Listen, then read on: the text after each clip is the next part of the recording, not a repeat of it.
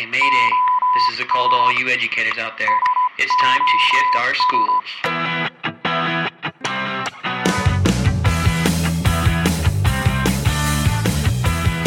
Welcome to Shifting Our Schools, Episode 3, Passion for Learning, How to Nurture and Grow It.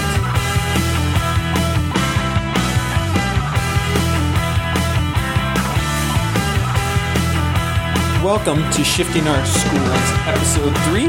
It's Friday night here in Shanghai and also in Taiwan and South Korea, where David and Clay Burrell are joining tonight to talk about passion for learning. How do you nurture and grow it? So it's glad to have Clay here. You can find his blog at beyond-school.org and David Carpenter, as usual, at lessonslearned.edublogs.org. We are a day late. We were all scheduled to go yesterday, and then Clay pointed out that it was Chinese New Year. And Clay can tell us his story, but we were all kind of busy, and it was fantastic. So we decided to go a day late, and everything went well.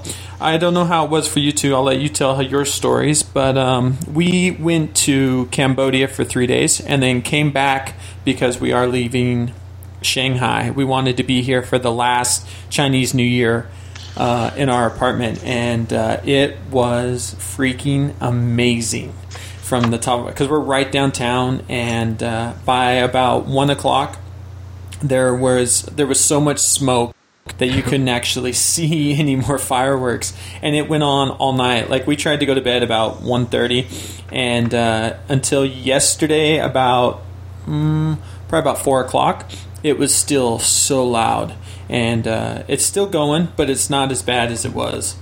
How about you, David? Well, I'm having trouble picturing that. When we lived in Hong Kong, a very controlled and orderly place, they would have their fireworks down on the water, and millions of people would come out for that. But that was about it.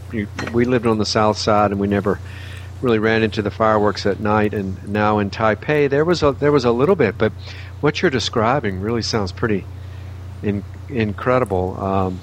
Especially because here there's no organized. There's not like an organized down at the river firecracker show. It's just everybody has firecrackers, and they're not little firecrackers. They're like things you would see at a big show. And we literally had them bouncing off our apartment. We had one blow up. We were out sitting up on the balcony, and had one blow up right next to us, 31 stories up, and it was just insane. It was insane. How about you, Clay? Well, it's funny hearing you talk about Shanghai, because for those who don't know, I was at Shanghai American for 5 years also with Jeff. And fireworks in Shanghai aren't just a Chinese New Year thing. They're pretty much every day of the week, depending on whether it's somebody's birthday or they're opening a new business or God knows what. Right, exactly. And so I expected Korea to be the same thing on Chinese New Year, or on Lunar New Year's, and it wasn't. There were no fireworks at all. I went to my in-laws' family, my mother and father-in-law to be, and my brothers-in-law, and nieces and nephews to be, and we did a traditional Korean celebration, and they were all in their traditional silk and doing the Confucian thing. I had to sit and bow and touch my head to the floor, kind of what the Chinese would call kowtow or kowtow. Wow. To my father-in-law and mother-in-law as they sat on the floor in front of me and wished them a Happy New Year in Korean, and it was all wonderful, really. Cool. And then I got to sit being the husband-to-be of the oldest daughter, and therefore the oldest child of them. And so my little nieces and nephews all did that to me, because I'm the guy, right? So in Confucian terms, that means that I've got the authority, even though I'm marrying into the family. And so it was my honor to give them $10 each, as they bowed in front of me. It was wonderful. It was fun. That's cool. What an experience. I mean, that is a true, authentic experience. That's so cool. Yeah, most definitely. So cool.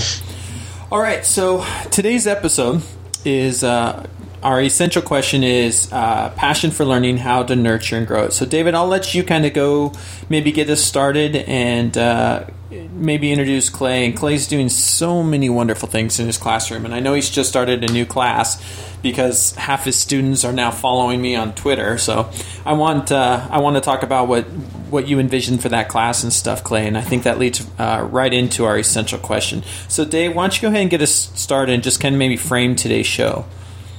Definitely. And I'm really excited Clay's here with us tonight because I've been following his blog, and we talk about shifting schools, and that starts with shifting our classes. And Clay is definitely out there and willing to try new things because he's so dedicated to helping his students learn and not letting the normal schooling get in the way. Is, I think that's one of the way Clay describes it.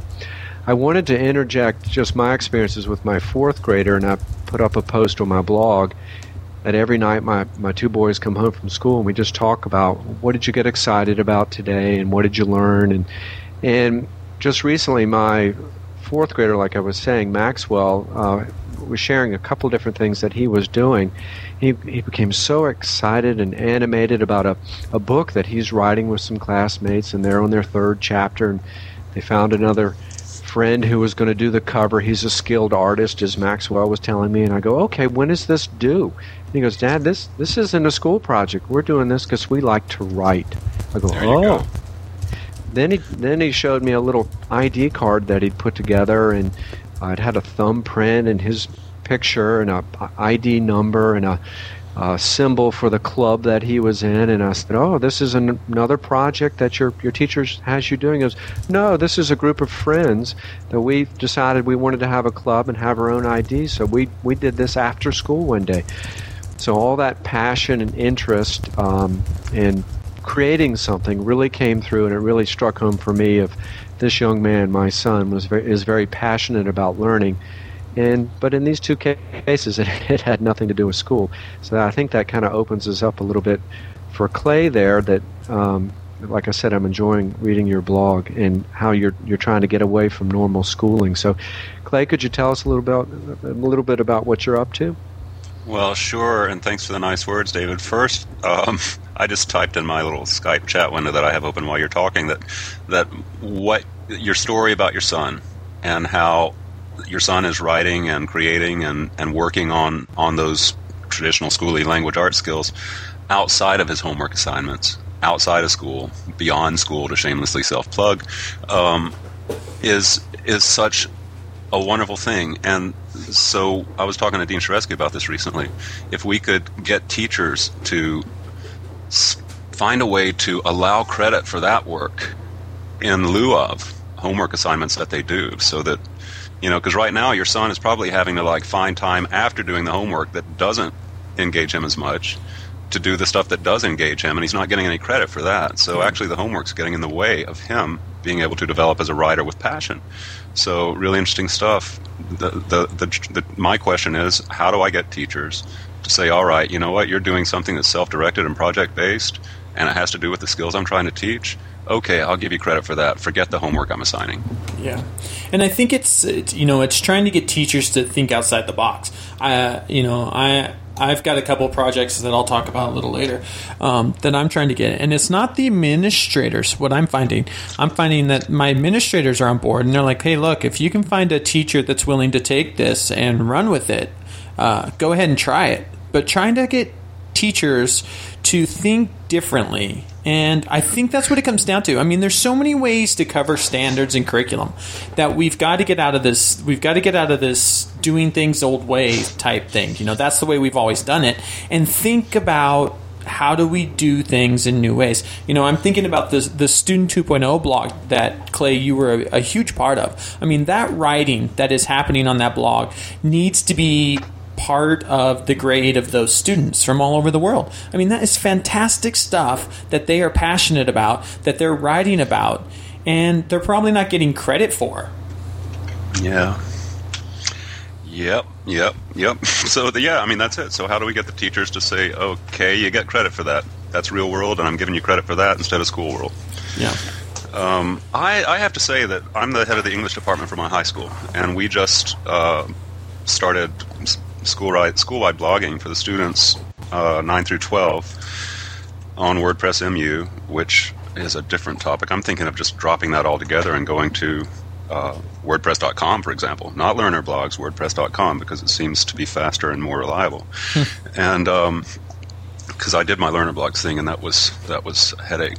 It was down so much of the time, and I know James is trying and all that, but I don't know, once bitten, twice shy. Yeah.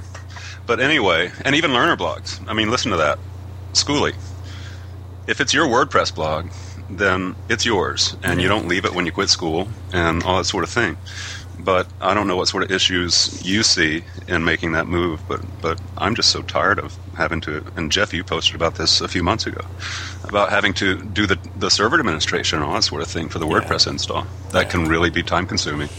It can be time-consuming, and it's again, one of those things that I've written about quite a bit is that there needs to be, what I call an IT person and an ET person, somebody that's focused on that instruction, that hardware side of things, and then somebody else whose job is to be more educationally focused.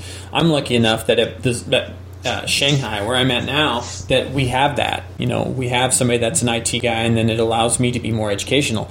Now, that being said, I've helped to set up these programs, and I'm running a lot of them, and it does take a lot of time. The way we're selling it to our kids, though, is because we're using WordPress MU, it has a great export feature that allows you to export to other blogs. And so you can, one-click export for a blogger, or kids can set up their own blogs. And I've actually had 2 different kids who left our school last year. One's in Singapore now, and the other one went to Jakarta, who emailed me and figured out on their own how to export their blog posts from our school. They set up their own blogs and imported them in because they wanted to continue blogging. Even though there's not blogging at those schools, they wanted to continue on with the blogging that they were doing. And so that's one thing that I like, is because as a school, we can still control it, and it can still become part of what we do in school. But at the same time, it allows, especially your juniors and seniors, as they leave, they can take that information with them and set up their own blog. Yeah, the only problem I've run into with that, and I've told them, just export and go to WordPress and import there, or install your own or whatever, is that the feed. I tried to get them to create a feed on FeedBurner for their school blog, and it didn't work a lot of times. I don't know if that's a WordPress MU issue or what. But so if they get subscribers, and a lot of my students do have subscribers now from the real world, if they get subscribers, then they go through that whole, okay, now I've just moved my blog and lost all my readers type thing. Yeah, but so why not just start them off on WordPress from the start? I don't have a problem with that. I know a lot of schools that probably would. What I've done is after, even after I had my talk with all of the high school kids, just this past week, I helped three different high school kids buy their own domains and set up their own website, which was fantastic. Yeah, they're really taking control of it. And again, this is outside of school, and how do we bring that passion back? So why not? Why does it have to be outside of school? Why can't we just shift things by saying, okay, here's an option for you from the start. Yeah. Or at any point along the way. If you want to self-host, if you take to this, that's part of it, and we'll show you the ropes on that, because it's not rocket science. And we'll get you set. Because, talk about engaged, because then they're running their own blog. They've got their own website. Yeah, and I think it comes down to, it always comes down to training. And I have found a couple teachers willing to give it a try. I've had the time to sit with those teachers and have the conversations on doing things differently and making that shift. And part of the problem is we don't have the time to sit with teachers and actually talk through it. We'll see how your experience is next year, Clay, in your job. But, for me, I'm K-12. I'm specifically supposed to be educational. And, I have something like 230 some teachers I'm trying to get around to. And without having professional development days that are keyed in to looking at some of these issues, I end up doing a lot of it one-on-one with teachers, which is fine because you need that one-on-one time. But at the same time, we're not going to see a large shift. We're going to see these individual shifts continue to happen, which I'm not saying is a bad thing, but we're not going to see education shift on a large scale until we're giving devoted amount of time for a large-scale shift. Well, maybe this is a difference because my school is one-to-one and Apple and all that, and they've got MacBooks, all the students. Things, you know how things sort of like evolve sort of organically, not by plan. And going back to the unfinished comment I started a few minutes ago, I'm the English department head.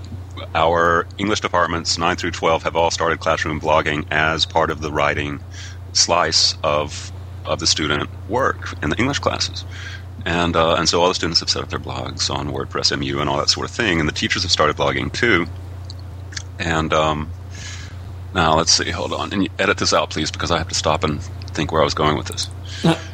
Well, let me jump in and let you think on the back burner on that one. Okay. I've got kind of two questions.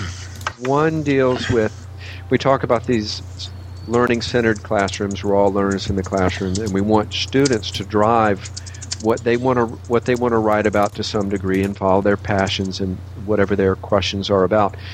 To say that sounds really good, but to do it is a whole different matter. And I'm just wondering, how has it gone for you in your class when you've set up certain kind of parameters? I suspect are pretty wide, and said, "Go and pursue these, but here are some check-in points that you're going to need to come back and show me evidence and things like that." How has that gone?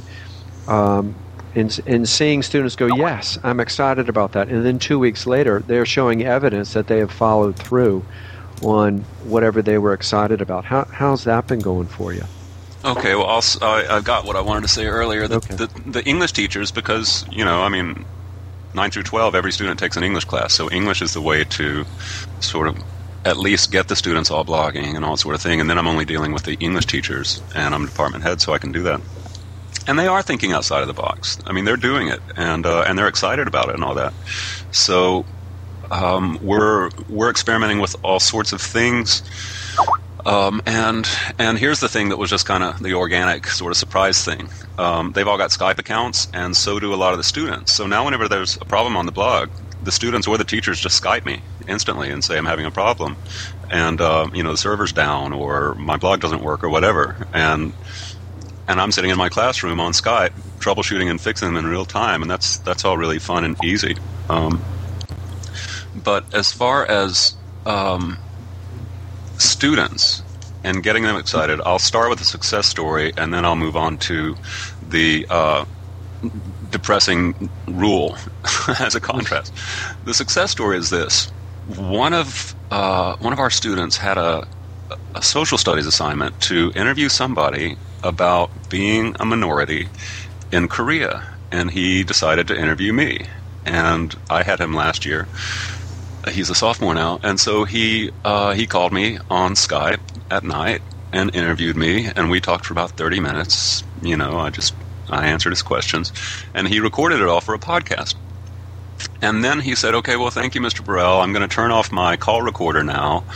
And he did, and he said, "But I have another question off the record. Can I ask you about Apple Remote Desktop?" Yeah, and that's the teachers can see what's on the desktop of every student and control, lock it down, bust them, go into their files, everything, right? Yeah. So he said, "Can I ask you about Apple Remote Desktop? Because I'm hearing that we're about to install that on all the students' computers in class." And when I heard that, I clicked record on my call recorder, because I was like the knucklehead. He has a scoop on his hands here, because every student in the high school wants to know about this Apple Remote Desktop thing that they're hearing about through the rumor mill. And here he is interviewing the guy that can give the answers. So I recorded the conversation, and then sent him the file and said, "Patrick, podcast this on your blog for your English class, and edit it, make it professional quality. And whenever anybody asks, how does Apple Desktop work, and how can we get around teachers invading our privacy and all that sort of thing, I will say, go to Patrick Naum's blog and listen to the podcast." And sure enough, he did. And he made a great professional quality podcast with intro, good editing, music, all that sort of thing on GarageBand. Mm-hmm. And he wrote a post about it. And I announced on the morning announcements, any students wondering how to keep teachers from invading your privacy on your MacBook, go to Patrick's student blog. I didn't say student blog. I said just go to Patrick's blog, gave the address, and said listen to the podcast. And so that was one of those wonderful, unexpected things that And sure enough, all the students did go and listen to his podcast. And they saw modeling of what a blog can be. You know, it's multimedia. It's written about something relevant that readers want to come to. He invited people to comment at the end about his thoughts on the whole thing. The principal came in and commented on his blog, saying you got some things wrong here, and all sort of things. So that's the success story. That's how to get engagement. I think. And engagement, but engagement beyond that student, right? I mean, you had engagement at a school level. You had the principal coming back and say, well, actually, these facts are wrong, or these school policies are wrong, you know. And so you have a conversation that started that goes beyond that kid, beyond that podcast, and is now affecting what's happening within the school.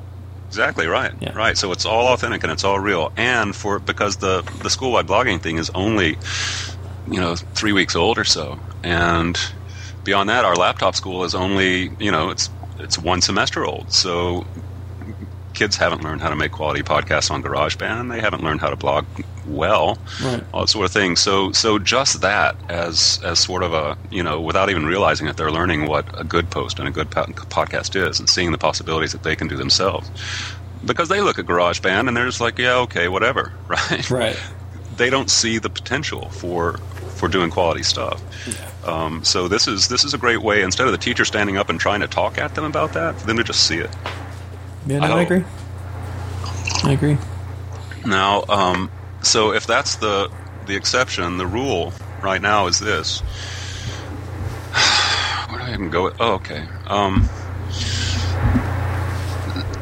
It's not only teachers who can't think outside the box, it's students too, because they've been trained by the time they hit high school for 10, 11, 12 years on how to memorize stuff and take a test, or else write some sort of canned 5-paragraph essay based on teacher prompt, and make an A. So they're really good at making A's, doing all sorts of stuff that has very little to do with learning and everything to do with making a grade.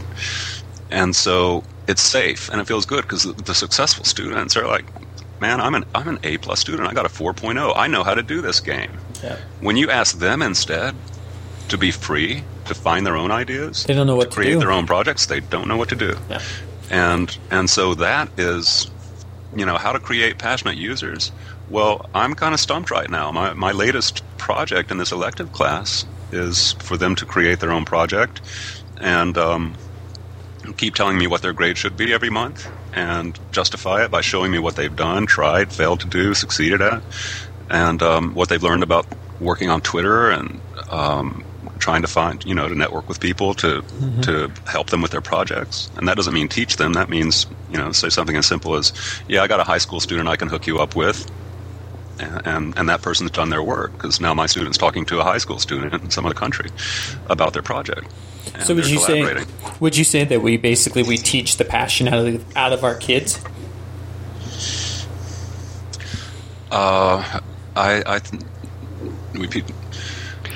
Yeah, well, I mean, and it all goes back to the Ken, what's his name? Sir Ken Robertson, is that his name? What's his name? I don't know. Yeah, the TED Talk guy. Everybody was... Oh, right, yeah. Yeah, I think so. I don't know. But, I think by the time they hit high school, yeah, they've had that creativity and that curiosity beaten out of them. And anything associated with school is something that they don't want to spend time on. So give me something that I can do quickly so that I can then, switch off and play my video games or whatever. So my latest theory is this, really. By the time they hit high school, in most cases, it's probably too late. And that's really pessimistic. But I think that elementary and middle school are the places to get them on fire. And then high school... By that time, hopefully, the high school teachers will have caught on to, and that's a sad thing, but it's kind of ironic that you're asking me how to create passionate users, because I feel like a failure most of the time, despite everything that I try. Yeah, I agree. And one thing that I think I've had an opportunity to do that's been that I'm going to miss next year, just being in the elementary. But I'm glad I'm going to be elementary in Bangkok next year, just because I agree. I think we need to start at that level, because I'm finding the same thing. By high school, the kids are so geared towards knowing how the system works and running the system, that they also don't want to take risks. Now, that being said, risks within the school system. They're willing to take risks on their own time. They're willing to go home and fire up Facebook or do whatever they want to do. They're willing to take risks there. They're not willing to take risks anymore in the classroom.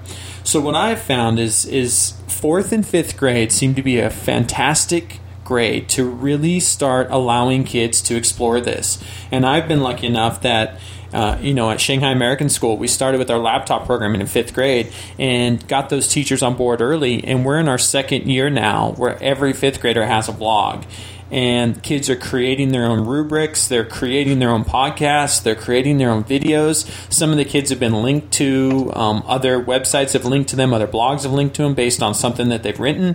And we're starting to build that up. And then, of course, as those kids are starting to move into the middle school, we have teachers there now that are seeing that, the kid already has the blog. The kid already knows how to log into the blog.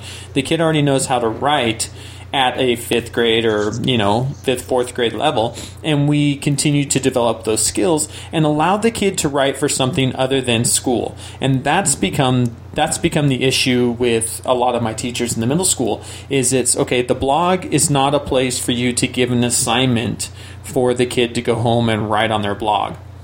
The blog is a place for the kid to reflect, where they can write about their Chinese New Year experience, where they go on vacation and they get to upload personal pictures, of going to Hong Kong or going to Taiwan or going wherever they go. And all of that is part of the learning process. And getting to that point, and I think you're right, Clay. I mean, we've got to start this early, and we've got to start this, way before we get going, in high school, because by the time we get to high school, the kids are like you said, they know how to get an A, or they know what they need to do to pass, and that's what they're willing to do. Right. Yeah, it's going to be exciting for you, Jeff, to get back, totally in the elementary. My wife and I made this shift 6 years ago when we went to Hong Kong International School to the elementary, and just like you said, 4th and 5th grade, it's a phenomenal time for building on what the kids want to do. And when I look at this, Clay, one of the themes that runs through our overall essential question is how to make the shift. Is one side of it is where you're coming from. Let's go outside of our normal thinking and draw from where these kids are. And in what you're describing is we've got to help them find what their interests are sometime, and we've got to shake away some of this old way of thinking that's so embedded. And then the other side that we've been discussing is how to use the system to our advantage. And next year, whatever term you use for your new title, learning specialist, instructional technologist, I would invite you to look at how your school develops their curriculum, and that would be the place to work within the system to try to make people make that shift. One of the exciting things about elementary school as a parent and then as a teacher was how it just naturally flowed into laterality, that students would be, especially if you've really written good units, you have a central concept like interdependence, and you're going to cover it in science, you're going to read books about it in language arts, you're going to write about it, you're going to do math problems. But once we start, as we all know, you start moving into middle school, you get a little bit of that. But then we get into the departmental nature of high school, and it all breaks down into these separate roadways, and the connectivity stops. And that's another one of our themes we all write about on our blogs is connectivity. So I'll be excited next year when you're in that role of trying to work within your school, maybe from both of these angles to help shift your teachers along. Well, I'm eager to see how it all plays out too. And one of the, Jeff, it sounds like you've gone through this quite a bit at Shanghai, and it's something that I think I'm going to be going through next year. And I don't want to predict because obviously I don't know. But okay, so now you make the shift, and it's your job to actually make a difference in all the classrooms instead of just your own, and to save computers from the teachers. Yeah. For the student's sake, right? Yeah. So, I made my job proposal for my administrator, and I said, I don't want to be a part of a school that's going to fail as a one-to-one school. So if that's what's going to happen, then just tell me now, and I'll say thank you for everything. It's been wonderful, but it's time for me to leave. Yeah. Because I want to make a difference. And you know what? I do know I'm going to die one day, and I don't have a lot of years to waste. I'm 45, and and things were said that made me think that it was worth signing for another year next year. And so here's what I proposed as far as training teachers. And administrators are they're afraid of making teachers quit because they push too hard, and I'm afraid of making students quit and one-on-one laptop schools fail because they don't push them hard enough. So here was my proposal. It was look, you've got your early adopters and your risk takers and your just the ones who are there and they're ready, right? So identify them and let me have one-to-one time, because at Shanghai I was a team teacher, right, with language arts and history teachers. I was in the classroom teaching with the core content teachers as an ESL specialist. Yeah. So let me plan units with them before, during, and after, and so that would be the first third of the year. Those would be the ones. And let them do their thing. I'll be supporting through the unit. I'll be doing most of the tech stuff if they need me to, yada yada. Second third of the year, those teachers who are sort of borderline, I'm willing but I'm a little scared. They've seen the successes of the first third of the year with the early adopters, the go-getters, and so work with them. And then at the end of the year, those are the ones who are no way in hell. I'd rather boil in Crisco than try to do anything on a computer. Right. Save those for the end of the year, and that sort of thing. So I'm happy with that, and I think that's realistic. Now, whether that actually is part of my job next year is where I'm concerned, because it's easy enough for an administrator to say yes, but then if the principal, we got a new principal coming in the high school, if the principal comes in and he's not comfortable with that, then what am I going to be doing next year?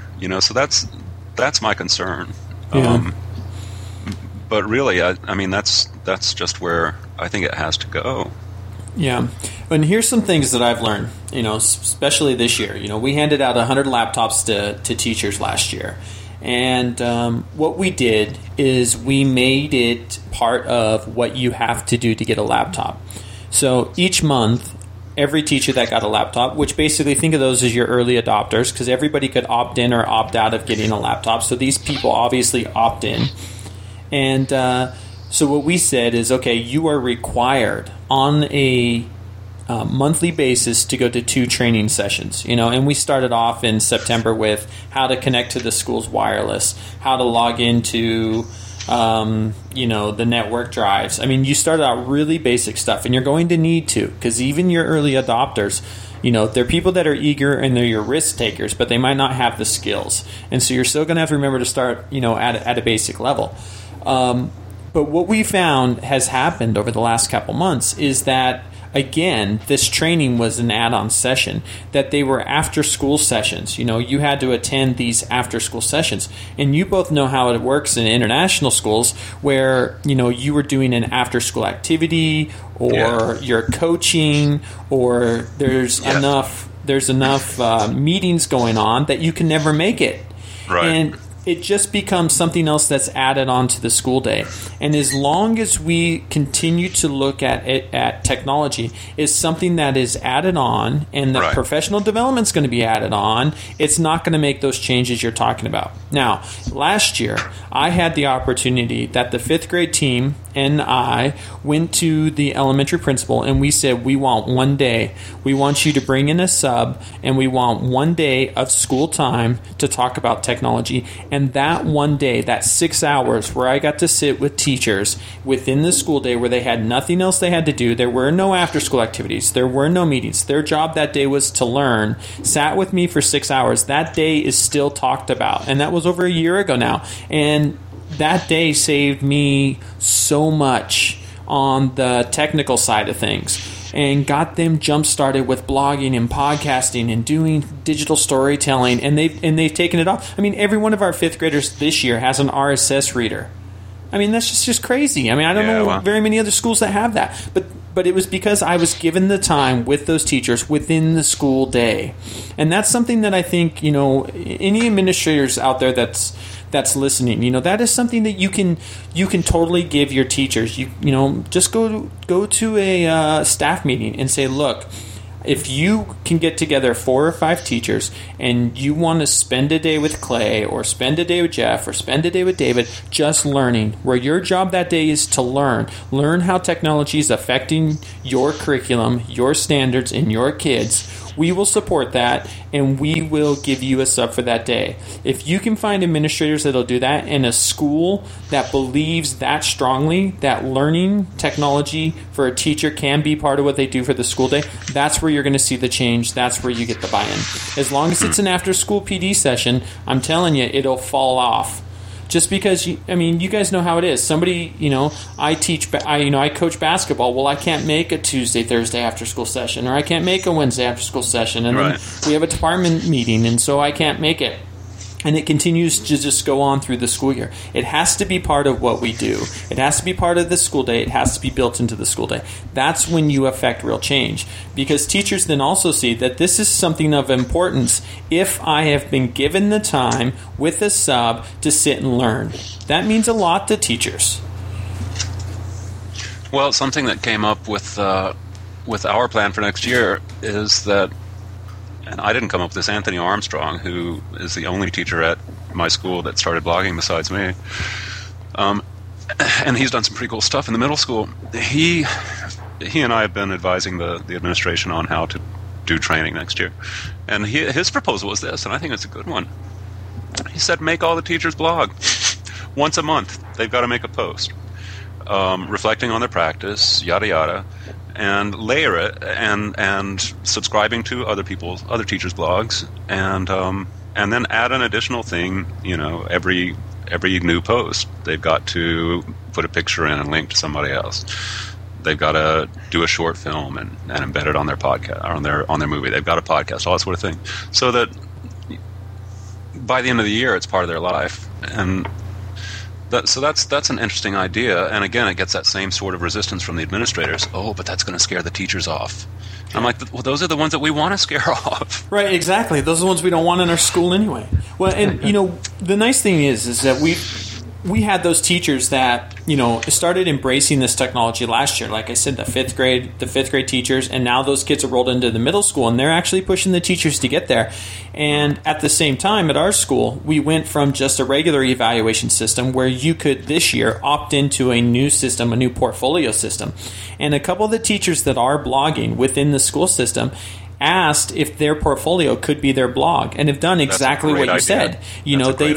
They've got their blog where their kids visit, but they just created a page that they are basically have a running portfolio of their reflections, of lessons, of everything that's going on their blog. I mean, parents can see it, kids can see it, administrators can see it. And for those, I think that I know of 3 teachers that are doing that. It's been a fantastic experience for them. It's been fantastic. But they've done it on their own. That was Anthony's suggestion, that their blogs be part of their formal evaluation thing. If you're doing that, then that is just a way for the principal. And again, it's a 1-to-1 school, so this is not like asking something unreasonable. Right. That's part of your evaluation. No, Clay, let me ask, because I'm going to put a lot of this in the show notes. These are very useful ideas that I've seen used at other schools, and I like. Clay, it makes a lot of sense that you start off with your early adopters and kind of work along the continuum. And Jeff, we learned the same thing at HCAS.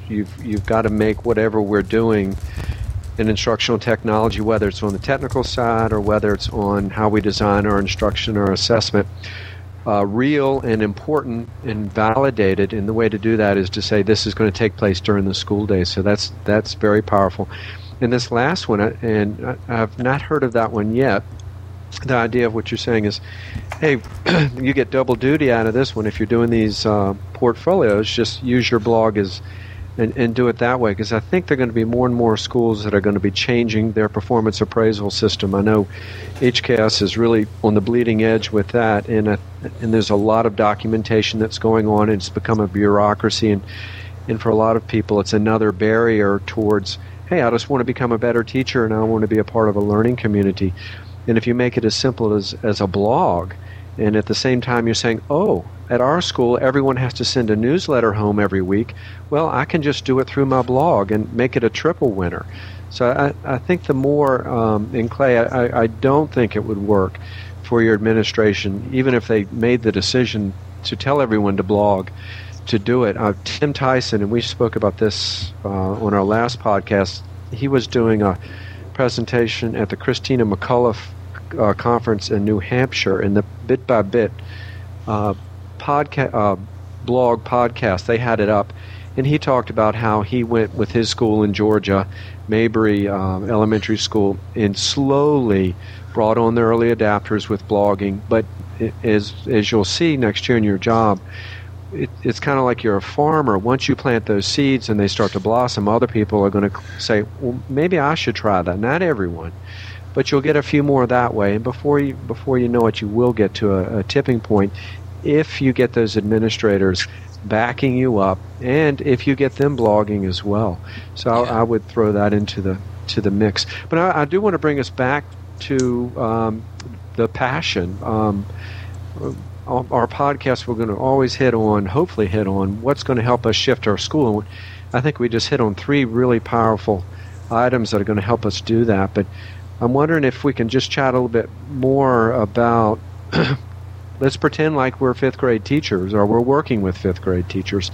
What can we do besides, say, blog, or next time you're doing a project, let's set up a wiki and let your kids collaborate with some kids doing the Flat Classroom project around the world. What are some other ideas that you all might have? Well,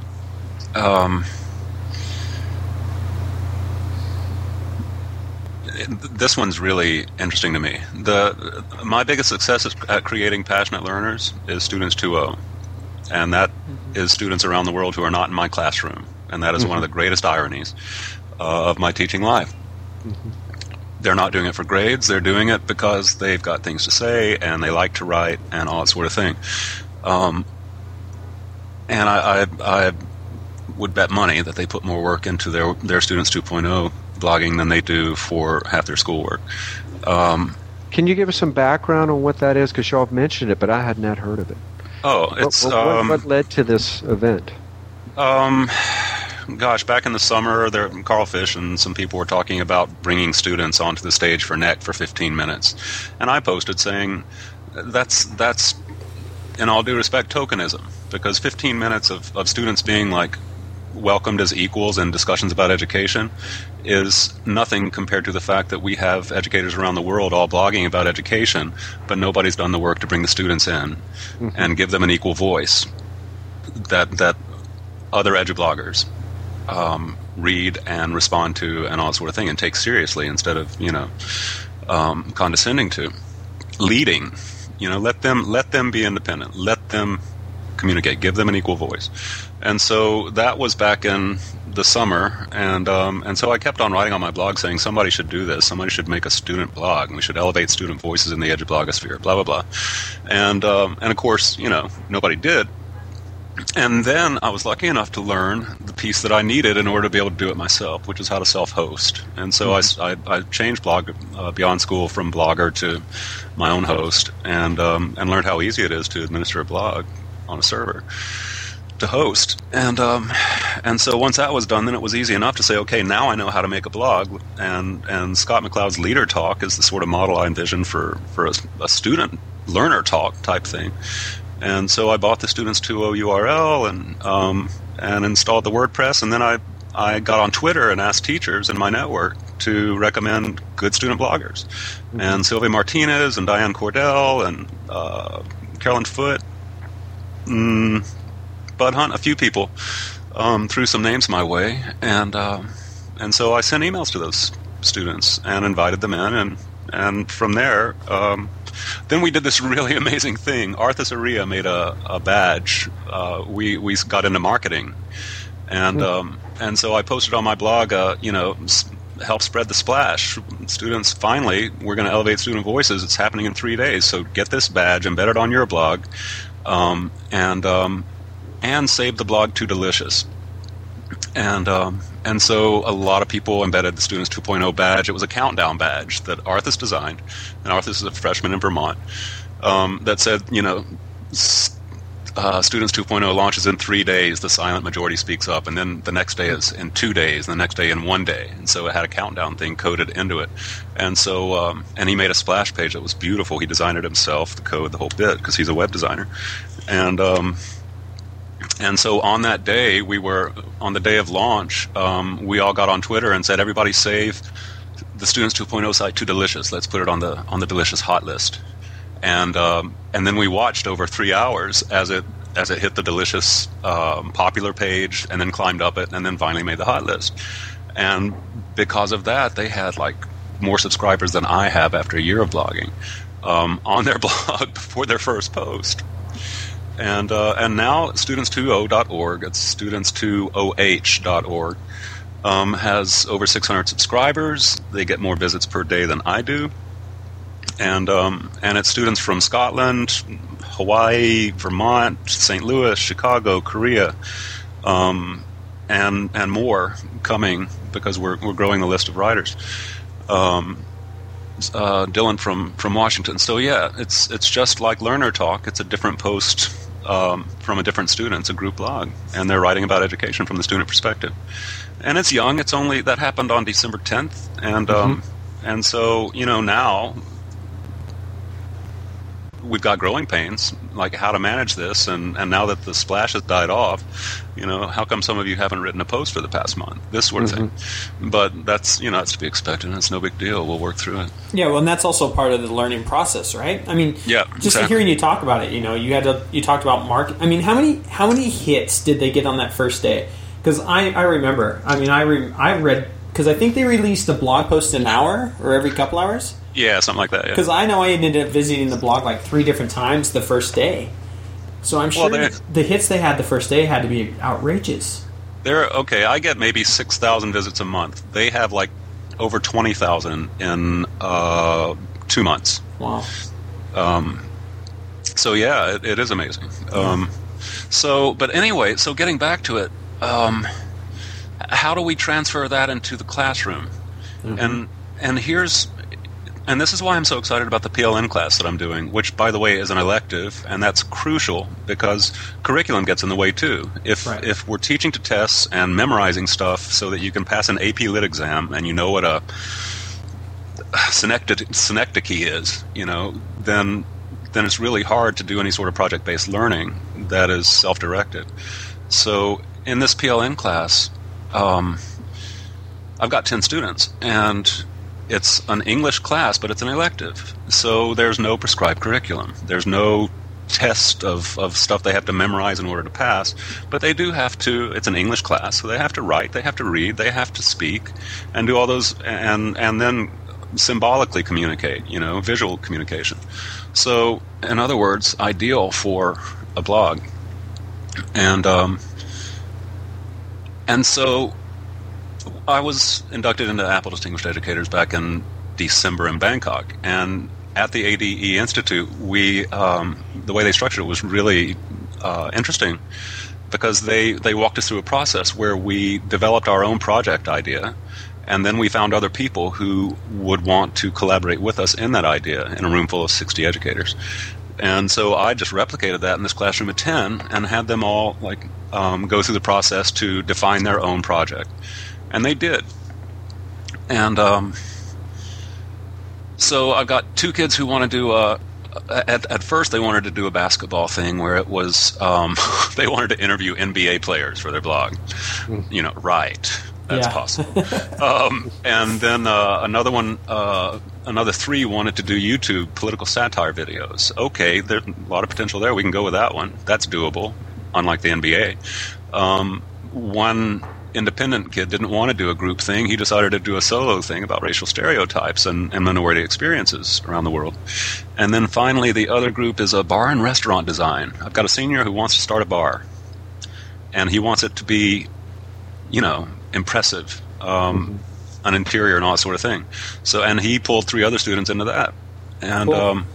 And so that's what their semester of work is going to be. They've got 6 months to to develop a project and produce content on their blog about their project every week. But here's the part that's exciting. They all signed up on Twitter. They all follow, and Jeff, they followed you because they followed everybody that I follow. Right. So they went to my page and they followed 250, 300 people, and they put on their Twitter account page, I'm a student in at C. Burrell's PLN class, and follow if you want to help, and so they all got 40, 50, 60 people who did follow them, and that's natural and that's good. We don't want 300 people to follow if they don't want to participate or contribute. Right. And so they've defined what they want to learn. They know they have to write about something or podcast about it in an interview on Skype that they record and edit in GarageBand, or do a film, or all of the above every week. And instead of me teaching them how to do all that stuff, and I put a couple of links on the Skype chat for you, people from the PLN network have come in. Elizabeth Helfand from St. Louis, for the basketball kids, who, by the way, changed their project because they learned that, this is not very realistic. And because they didn't get it, they were just going through the motions, and they inwardly hated everything I was doing. Yeah. But then when I helped them find the idea that, what you are saying so far is impossible, but if you think about it, there are high school students around the world who play basketball and are really good, and who college scouts want to find and know about. If you make a website about them, where instead of interviewing Shaquille O'Neal, you're interviewing the future Shaquille O'Neals, right, possibly high schools around the world, they'll be interested in that. They will contact you. They will get on Skype.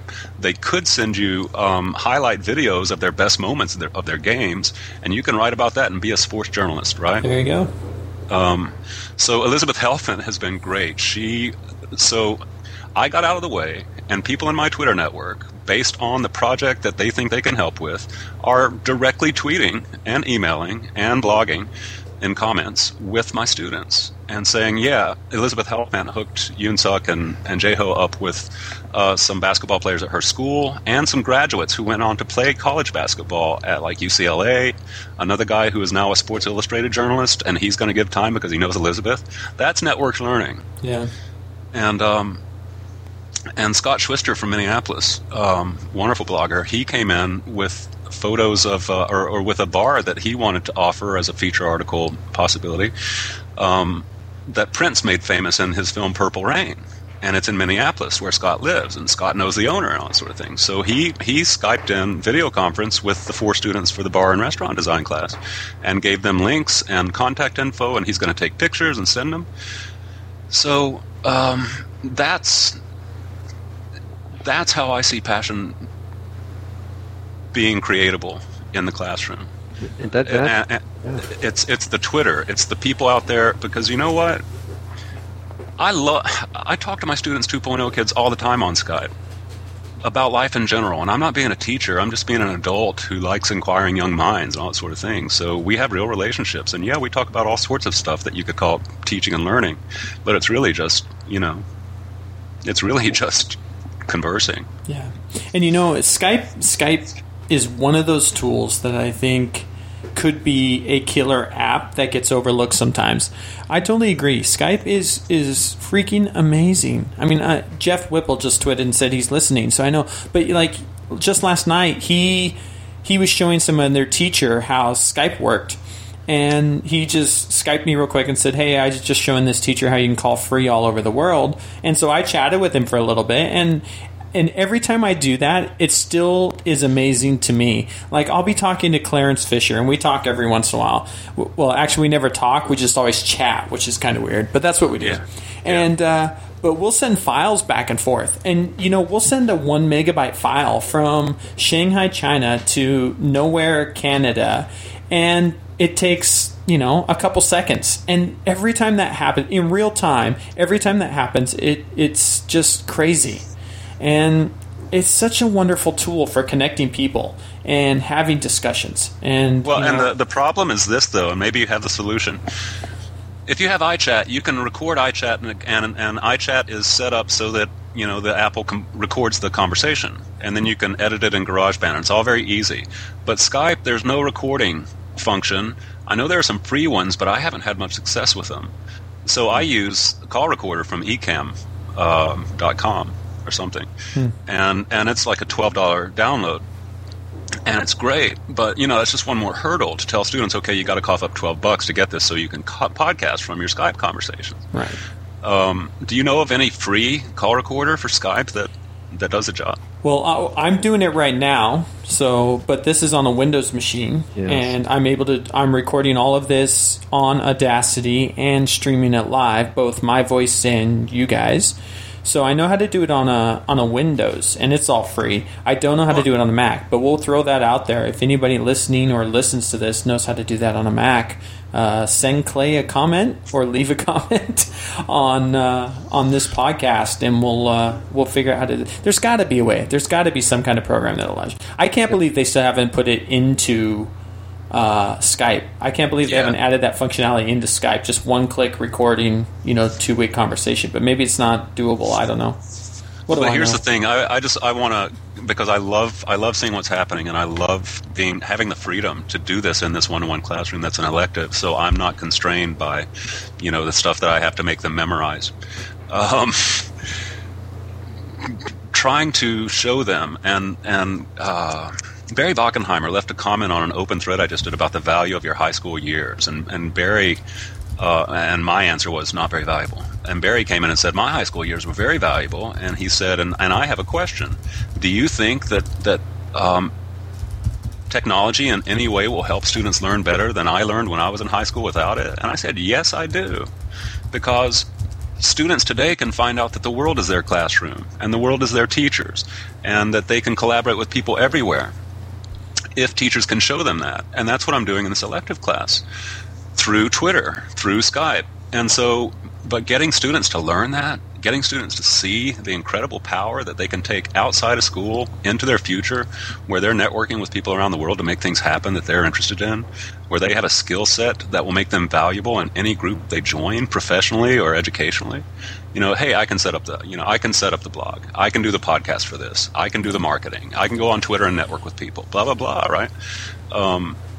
So getting them to see that is really hard, and it's fun to try. And here's just my latest metaphor. It's gymnastic, and this goes back to what you were saying, Jeff. Gymnastic. We're like trapeze artists, and we go onto Twitter, and we see somebody on Twitter, and we're like, oh, hey, you got a minute? You want to talk? And they say yes. So you let go of that bar, and you jump over to Skype. And then they come on Skype.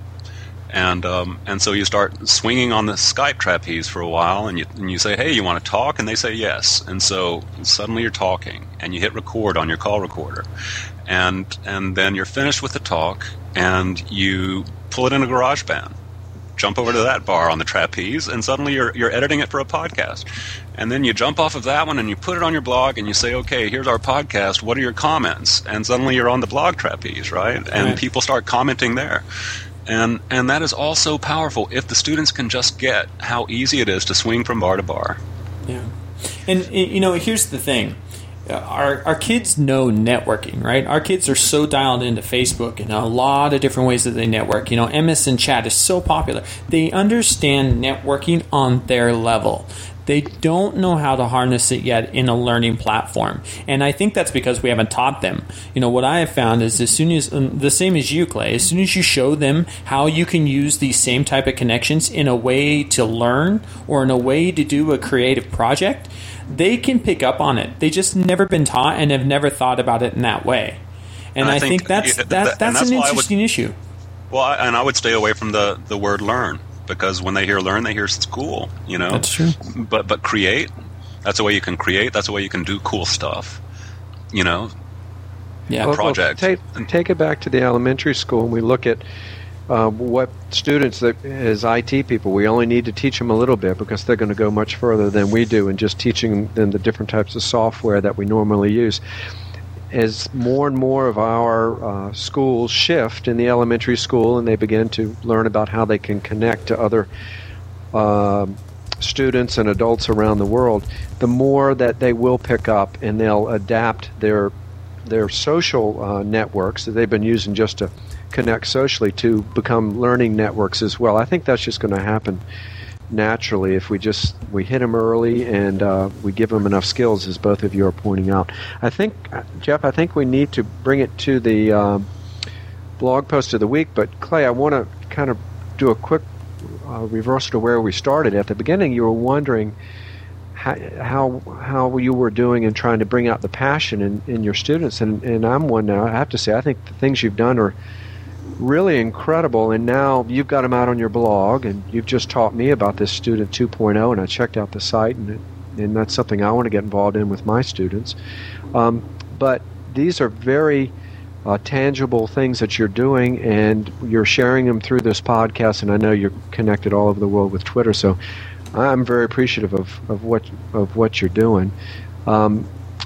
Jumping a bit to the blog post of the week, I did want to share one that I'd found, and one of you mentioned earlier Brains on Fire, and I found this. It was put together by a homeschooler, a site called Brains on Fire, Hearts on Fire, Igniting Passionate Learners and Courageous Being.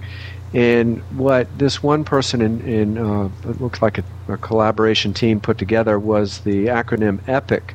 And the way they worked with their kids in their homeschool network was through the idea of exposure, the E, helping students find that information, helping provide as much stimulation as you can, helping them, P, build patterns, making sense of the information, and then connecting one bit of information to another bit of information. Inquiry, which is something, Clay, you've hit a lot on tonight, letting them follow whatever their interests are, and then C is contribute, and I would change that a little bit more and add in creativity, where we, as we always say with learning, and as we move up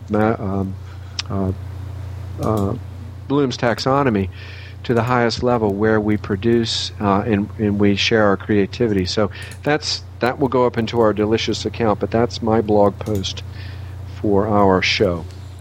Jeff, do you have one? Yeah, I do, and I'll just wrap it up with a couple things here. One of the things that I keep coming back to with what Clay was talking is that he's been able to do this stuff because it is an elective class where curriculum has moved to the side. And we talked about this last week, and it's going to come up again over and over in these podcasts on we have to get to a deeper level within our curriculum if we want this stuff to change. And we need to keep remembering that, and we need to keep harping on it, because that's the only way I see any of this stuff happening. And I'll stop with that. Anyway, so what I've written for just little bullet points is that learning or creating for Clay needs to have meaning for our learners, and it also has to be authentic. Our kids expect learning to be authentic these days. It's on YouTube, it's in Facebook. Their world is authentic. They're so tied in that the learning we do in the classroom has to be authentic. If it's not, we're going to lose them. And the Google Doc just flipped on me, so give me a second, I'll get back up to where I was. All right, there we go. And my blog for this, and I don't have a blog post. I have a blog that everybody needs to go and read. And that blog is Rushhead. I did it again. You must be playing with the Google Doc, David. Yeah, I'm doing evil things over here. That's all right. All right, let me. That's all right. The blog is headrush.typepad.com, and it's called Creating Passionate Users Blog. And it's no longer being written because of some things that happened on the blog, but I do encourage everybody to go there and just start looking back at some of the past posts, because there's some fantastic pictures and some fantastic writing about how do you create passionate users. And they're talking about creating users on blogs, but I think it goes into how do we create passionate students as well. And one of the things that, and we'll put it in the show notes, but I grabbed one of the images that she had on the blog, and it was called User Hierarchy of Needs. And she starts with the bottom, meaning that it needs to be functionable, and it needs to be correctness. There has to be learnability, effectiveness, usability, intuitiveness, and the top hierarchy is flow. And there has to be a flow, and I think that's what Clay's talking about. This flow from Twitter to Skype to blogs back to Skype, or wherever the network takes us, to Facebook and to Amazon, and who knows where that flow takes us. But understanding that there's a flow of information and there's a flow to passion, and we've got to hook kids into that flow and get them going. And, I'll leave it at that, but I think that's really what we're talking about when we're talking about creating passionate users, is we've got to get these kids connected in authentic ways. If we don't, we're going to lose them, and we're going to lose them soon. And with that, Clay, I'll pass it on to you. Okay.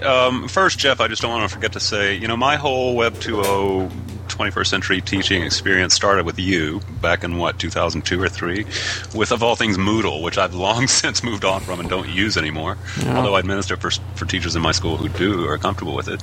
And then after that, I went off on my own, self-directed thing, and so here we are, sort of meeting up again after 3 or 4 years. And great. So just, a belated thanks for just being there when I was ready and open. So curriculum, authentic. You say authentic, and I just want to say relevant. And I keep thinking of ways to make even curriculum stuff like I don't know, a certain sentence pattern, make it relevant. Would be to have students somehow include that in a project that they were writing, where they're using these sentences, blah blah blah. But I don't want to go off on that direction too much. Just the relevance thing, though, where it's curriculum is steered towards some sort of project that they're working on, so that they're learning the stuff in the curriculum, but they're doing it for their own project. That's too vague, though. My post for today is a funny one from Dean Sharesky's ideasandthoughts.org called What's for Supper. And in it, he just talks about something that is an example of what I'm talking about with this PLN class.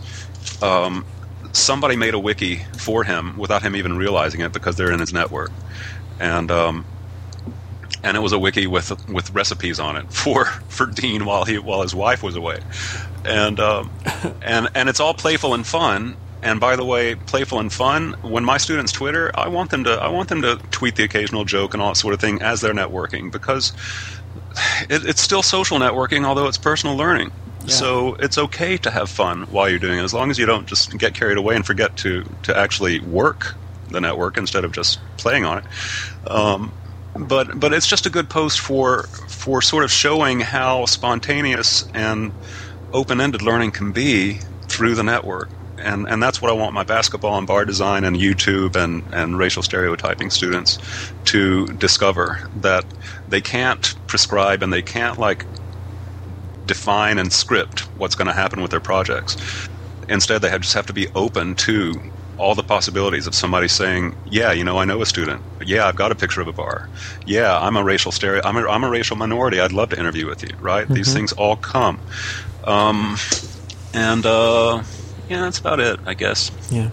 You say that, and just on a final note, it's so interesting because, I started using Twitter when I was making dinner for my wife on Wednesday nights about a month ago. And next thing you know, I have people sending me so many recipes that we're doing live Ustream video now on a website called gourmet-geeks.tv. And we've got a clothing line, and it's been insane. But it's that same. You don't know what's going to take off. You don't, and it's complete fun, and we love doing it, and that's why we do it. But it's so interesting that when you allow yourself opened up for the network, what the network can teach you, and allow you to go. I have to jump onto that real quick, and I'll keep this short. One thing that I don't trust about what I'm doing with my own students in this PLN class is that I'm saying one project. And I've corrected myself a few times and said, you know what? I've got 3 or 4 projects in the fire right now. Yeah, and exactly. If you find another one, be open to it, and you can do 2 or 3 or 4 projects too. Yeah, that's good. Yeah. That's good. But, okay. All right. Well, I think that'll wrap it up then before we go off on another tangent, because we'll just sit here and talk all night if we let ourselves. We know how we are. Yeah. So thank you, Clay and David. Thanks, as always, for preparing everything and getting things set up for us here. And I appreciate you both being here. And we'll be back in 2 weeks. David, do you have that information in front of you? I don't have it in front of me. I do. Where are we going to be, and who's going to be here? February 7th, no, that's today. February 21st, Justin Hardman from Hong Kong International School is going to come in and talk about the My Dragonet portal that he helped create. And our essential question will be how to expand the learning community to the parents. Great. Clay, as always, as one of our guests, you're welcome to come back anytime in the future and join in on the conversation if you'd like. We'd love to have you back. And thanks again for taking time out of your Friday to be here. And with that, I think we'll call the show a wrap. Thanks, guys. Alrighty, thanks. Bye-bye. Thanks. Thank you, guys. That was fantastic.